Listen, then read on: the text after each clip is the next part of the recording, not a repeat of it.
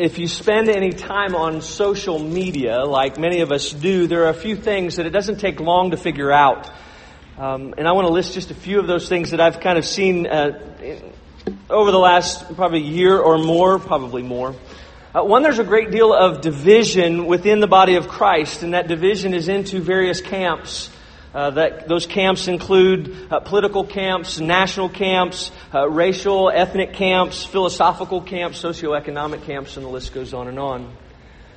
Secondly, there seems to be a particularly high level of anger, and it doesn't take long before conversations seem to escalate. Third, there's this obvious increase in self-righteousness and what has been termed virtue signaling. Fourth, there are numbers of conversations regarding injustice, and those conversations about injustice seem to be outnumbering those conversations about grace. And then finally, there seems to be a trend toward repentance growing more and more insufficient in regards to our forgiveness. It seems more and more that repentance and grace and compassion are taking a back seat to things like penance and reparations and restitution. But in the midst of all that, in the midst of the chaos, in the midst of that perfect storm, we have hope. And we have hope because God, in the midst of that, is speaking savingly and perfectly.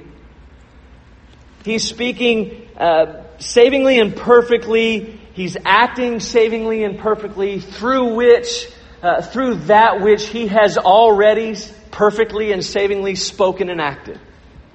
In other words, He is acting and speaking through the Word of God, and particularly through the gospel.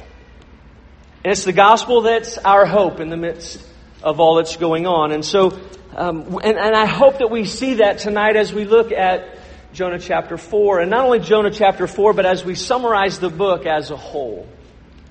You'll notice in the back of your bulletin there is an outline. We're going to look at 4 things tonight. We're going to look at what the story reveals about Jonah. We're going to look at what the story reveals about God. We're going to notice how the story points at us. And then how the story points us to the Lord Jesus. And before we look at how the story points, or what the story reveals about Jonah, I want to remind us of what has taken place for the first 3 chapters. If you remember in Jonah chapter 1, Jonah receives a directive from the Lord, and he is to call out against the city of Nineveh because they're evil. And Jonah puts his foot down. He doesn't just say no in disobedience. He says no defiantly. He stomps his foot and screams no. And we see that defiance because he disregards the Word of God. He disregards prayer. And he disregards obedience. And even when we try, and we can't even give him the benefit of the doubt, because even when we see him somewhat, or we think, act heroically by volunteering to be thrown off the side of the boat, we know that he's really not acting in the best interest of those around him. He's acting in his own best interest, because what he's doing is he's digging in his heels and saying, I would rather die than do what you want me to do, Lord. I don't want to go back to Joppa because I don't want to go to Nineveh, and so I'd rather jump.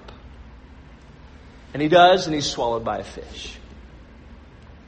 In chapter 2, we see Jonah repent. Not once does he complain, not once does he whine, not once does he accuse God of ever being unfair because of his circumstances. Rather, he sees his circumstances as a gracious affliction. He sees the circumstances that he's in as discipline to bring about what the Lord wants to bring about in him. And he returns to that which he disregarded in chapter 1. He returns to God's Word, he returns to prayer, and he returns to obedience. And then in chapter 3, we see that both Jonah and the Ninevites get second chances. But we talked about the fact that they get more than second chances. They're recipients of God's grace and compassion, and there's a difference. It's God's grace and compassion that leads Jonah to a place where he responds and repents, and that repentance results in obedience. And so he goes to Nineveh, and the Ninevites hear the message that's a gracious message of judgment, and they respond in repentance, and God shows compassion and grace toward them due to their repentance and relents and doesn't do what He said He was going to do. And that, of course, brings us to what the story reveals to us about Jonah. Because from the moment we read verse 1 of chapter 4, we realize that Jonah is pretty prideful and that his repentance, well, really, he didn't repent as we may have realized or thought that he did. He has repented. He has turned from his sin. He's acknowledged that what he did was wrong, and he's turned in faith to God, acknowledging that sin, but his repentance is imperfect. And it's imperfect because we see he acknowledges, while he acknowledges his sin, we see that his heart is still obviously not right at all. Something's wrong internally. And I think it's safe to say he's moved from being the prodigal son at this point to being the older brother, which is why we read the chapter that we did, or the section that we did, or that Wes read earlier. And we get a glimpse of this back in chapter 2, verses 8 and 9, because Jonah kind of compares himself to the prideful Ninevites, and really pridefully compares himself to the prideful Ninevites. But it becomes blatantly obvious here in the first verse, because here in chapter 4 we read that Jonah was absolutely livid that the Lord had relented and that He didn't do what He said He was going to do to the Ninevites. He's beside himself. And I do want to pause and give credit where credit is due, because he does, in the midst of this, pray to the Lord. And he didn't do that in chapter 1, so he's making progress. But he's still dealing with that arrogance and that pride, and it's run amok. And we see that in verse 2, because he admits that the whole reason that he didn't go to Nineveh in the first place is because he knew that if he shared that message, and if the Ninevites repented, that the Lord would forgive. And that didn't sit right with Jonah. He knew that this was how God would respond. He knew what the Lord had said to Israel through Joel. He knew what the Lord had said to Moses when we read in the book of Exodus, and he uses the same phrase. Jonah says, "I knew you to be a gracious God and merciful, slow to anger and abounding in steadfast love and relenting from disaster." The bottom line is, Jonah doesn't like the idea of doing for the Ninevites what he believed he should only do for the nation of Israel. And we see that because he uses the phrase, "my country." Very nationalistic in his approach. He didn't want God to do to Assyria what He had repeatedly done to Israel, because Assyria had been Israel's oppressor.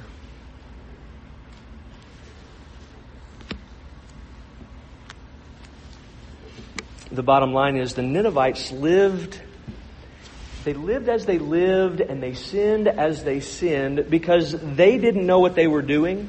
They didn't know any better because of the darkness in their hearts. We learn that from verse 11. But Jonah, on the other hand, Jonah disobeyed or sinned and he did his own thing because he didn't like who God was. God was different than he wanted him to be, than Jonah wanted him to be. And he did something different than Jonah wanted him to do. The epitome of arrogance. The epitome of pride. Jonah believing that he knew what was better and that he could do better than God Himself.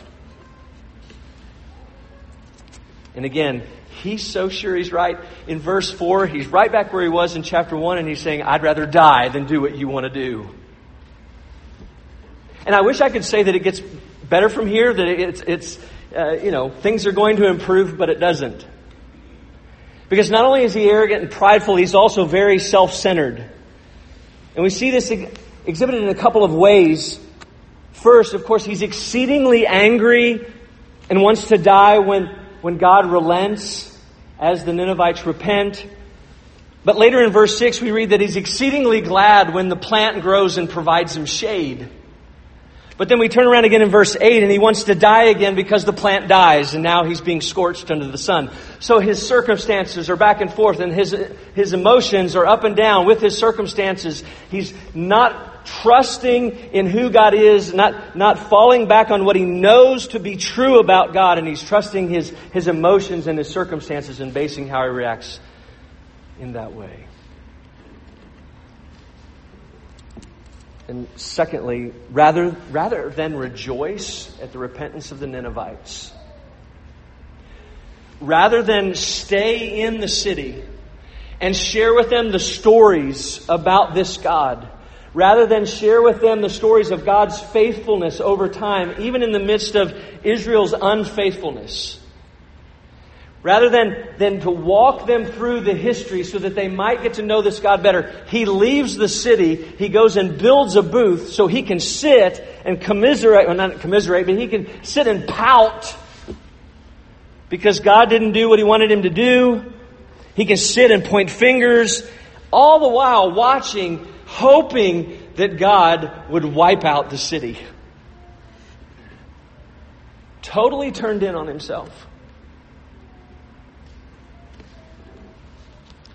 And he's not only prideful and self-centered, but he obviously is lacking grace and compassion. He lacks grace and compassion. And what I mean is repentance on the part... He didn't have grace toward the Ninevites or compassion toward them. He didn't like the fact that they had repented. He had no pity on them. He cared more about the plant and it withering than the death of the Ninevites. He was more concerned about that worm killing his plant. And I really believe that that's because in his own mind, again from chapter 2, in his own mind, he repented and then he obeyed.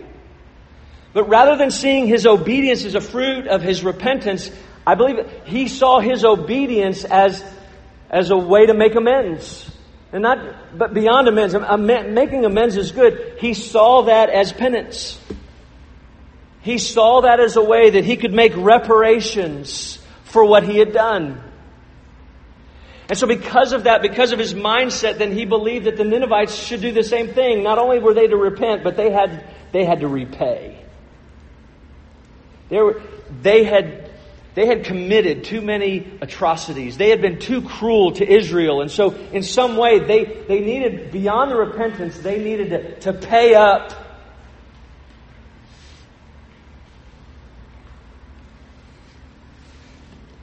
And the thing about that is that really and truthfully, Jonah would have never been satisfied no matter what the Ninevites had done. It would have never been enough. Because in his mind, the cruelty was beyond really anything that they can do. The only option in his mind ultimately was their destruction.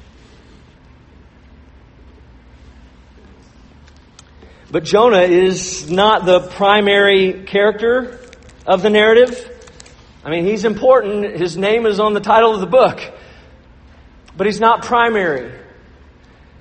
The one that we are pointed to throughout all 4 chapters and here in chapter 4 is God himself. Throughout this book, God reveals himself to be sovereign, powerful, patient, gracious, compassionate, consistent, and equitable. He shows himself to be sovereign from beginning to end in the fact that his will is not thwarted. Not even with what Jonah does. And actually, he uses Jonah's disobedience to bring about his will. He's sovereign over creation, and nothing is outside of his purview. And we know from the book of Proverbs, as we mentioned, that even the casting of the lot and how the lots fell underneath the sovereignty of God. And we see throughout the story that everything is being worked out for his glory and for the good of others. We see the Lord working for the good of those that he's called according to his purpose. We see the Lord not willing for any of those that he had chosen before the foundation of the world to perish. And those he had chosen come from every tribe, nation, and tongue, including Assyria. We see his power in his use of the sea and the winds and the weather patterns, as well as a large fish, all as instruments of discipline. We see him using growing plants and worms and the sun and the wind to teach difficult lessons about the hardness of man's heart. And of course we see the power of God as we see the Ninevites repent. We see repentance as a gift and hearts are changed through the ministry of the Word and Spirit. Something only the Lord can do. And we see His patience as He deals with this obstinate, prideful, self-centered Jonah. He's patient, and we see it even in the questions that He asks. He asks two very gentle questions throughout chapter 4, and they sound like this. Is it really, and Matt did a great job, is it really good for you to be angry? So different than Paul. Paul asked the same question in Romans chapter 10 when he said, "Who are you, O man, to answer back to God?" Same thought, different tone. God being patient to Jonah. And of course we see His grace and compassion and His equity and His consistency as He deals with both Jonah and the city of Nineveh. Both were deserving of punishment. Both were deserving of death due to their sin. Both received what they did not deserve. Yes, sins were different. One was the oppressed. One was the oppressor. Some of the sins obviously were more heinous than others. But they were on equal footing regarding the penalty and need. They both received more than a second chance. They received the mercy and grace and compassion of God. And if we're honest, when we put those two in perspective, and then we look at how the story points to us, it's not hard for us to identify where we fall, right? It's really not. For who here isn't prideful and self-centered? Who here doesn't at times believe that they know more than God knows and would do a better job than God does? Who here doesn't at times forget that they are recipients of God's grace? Who here doesn't forget that His mercy and His compassion are so ever present that without which we would have no hope? Who here doesn't at times believe that they alone are worthy of God's grace and compassion? Who here doesn't struggle at times with being inequitable and inconsistent with our calls for justice? Who here doesn't at times struggle with believing certain sins disqualify others and put salvation out of their reach? Who here at times doesn't struggle with being gracious and compassionate toward others who have done us wrong?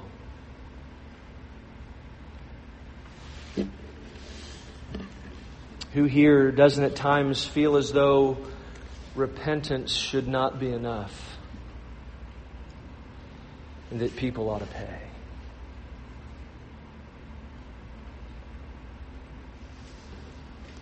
In other words, how many of us struggle at times being the older brother? How many of us struggle identifying with Jonah?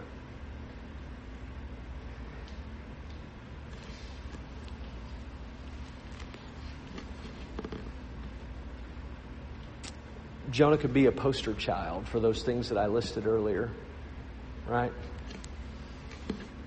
The division, the anger, self-righteousness, expecting demands. But the reality is none of us in this room can take a step back and look at him and point our finger and say, "I'm so glad I'm not like him." We can't. We'd like to. We want to. We can't. And that's why we need to look at how this story points us to Christ. We can't end there. We have to look at how it points us to Christ. And that begins by reminding ourselves that Jesus is the radiance of the glory and the exact imprint of a God who is merciful. He is the God that is merciful, slow to anger, and abounding in steadfast love, and relenting from disaster. He is that God. All the fullness of God dwells in Him who took on flesh and dwelt among us. And it's this Jesus, the God-man, who fulfilled the role of the prophet. All of the prophets in the Old Testament pointed to Jesus. He was the greater prophet. And actually, He is the prophet that Jonah wasn't. Think about this for a second. Jonah lacked compassion, and he failed to weep. That's that last part of chapter 4. He failed to weep over those to whom the Lord had sent him to, or to whom the Lord had sent him. He was prideful and self-centered. Yet the Lord Jesus was repeatedly, we read in the Gospels, the Lord Jesus was repeatedly moved with compassion and wept over sinners. And it was Jesus who humbled Himself, and He did not to come to be served, but to serve, and to give up Himself as a ransom for many. We see Jonah as one who begrudgingly proclaimed a message of repentance, believing that more should be done. But Jesus proclaimed a message of repentance, knowing that what He did would be enough. Jonah sulkingly went outside the city, built a booth, sat in it, pouted. I just can't get over this, sitting there hoping that everyone in the city would die. Jesus went outside the city and died on a cross for those in the city. And not only those in the city, but those from every tribe, nation, and tongue. He's the one to which we should look. He's the one to which we should look. Because He and His cross are the answer to division and anger. They're the answer. He has broken down. We learned in our study of Ephesians, He has broken down the dividing wall of hostility between Jew and Greek and every other person or people group, regardless of their nationality and their ethnicity. It's the Lord Jesus. It's in Christ that now there is no, Paul's words, there is no Jew, there is no Greek, slave or free, male or female. We're all one in Christ. And Ephesians chapter 4 tells us, being in Christ, of how we are to live. And it's opposite of that division and anger. We are to walk in a manner worthy of our calling, to which we have been called, with all humility and gentleness, with patience, bearing with one another in love, eager to maintain the unity of the Spirit and the bond of peace. It's only as we look to Christ that those divisions and anger are dealt with. It's only when we look to Christ and His cross that we receive the answer for our self-righteousness and our virtue signaling. When we look to the cross, we know that there is nothing that we have done to save ourselves. There is nothing that we have done to earn or merit our salvation. There is nothing that we have done to reconcile us to a holy God. There is nothing that we can add to His work. His work is sufficient. And if it's sufficient for us, it's sufficient for everyone. And therefore the call is to repent and believe, not repent, believe, and repay. It's not. No matter what the sin.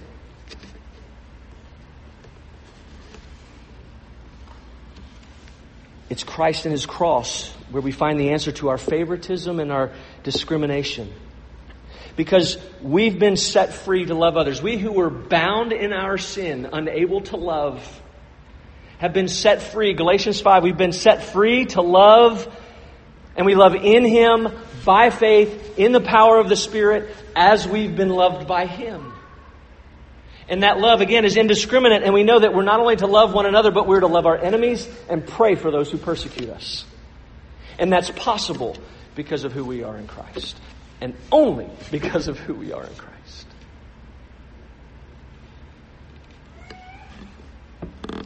And it's He and His cross. They're the answer to our superfluous cries for justice. Because His cross tells us that that the Lord is not ambivalent or lenient towards sin and injustice, but that He hates it. He abhors it and has been and will be just in dealing with it. And that frees us. That frees us to allow the Lord to exercise His justice. That allows us Him to avenge as He sees fit, rather than choosing to act as though we know better than Him. And the flip side of that is His cross assures us that God is also gracious and compassionate.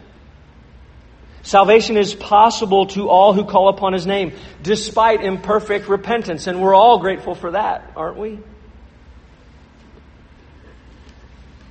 There's no one out of His reach. There's no one beyond hope. He died for every kind and type of sin, no matter how small, no matter how heinous they might have been.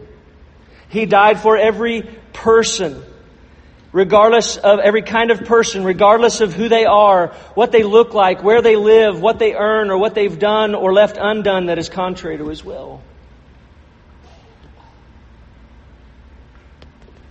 He died to save those that He had come to save. And in the words of Fanny Crosby, I love this hymn, "O perfect redemption, the purchase of blood, to every believer the promise of God.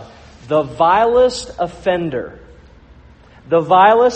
who truly believes, that moment from Jesus a pardon receives. Nothing else is necessary."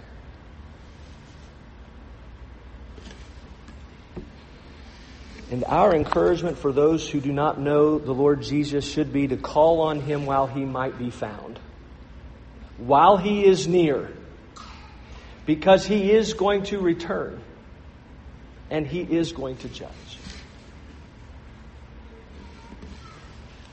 And finally, He and His cross are the answer when we fail to love as we should. Praise the Lord for that, right? We rest in His love. For He not only loved us, He loved for us. And His perfect record of love, His complete record of love has been credited to us. And we can rest in Him when we fail.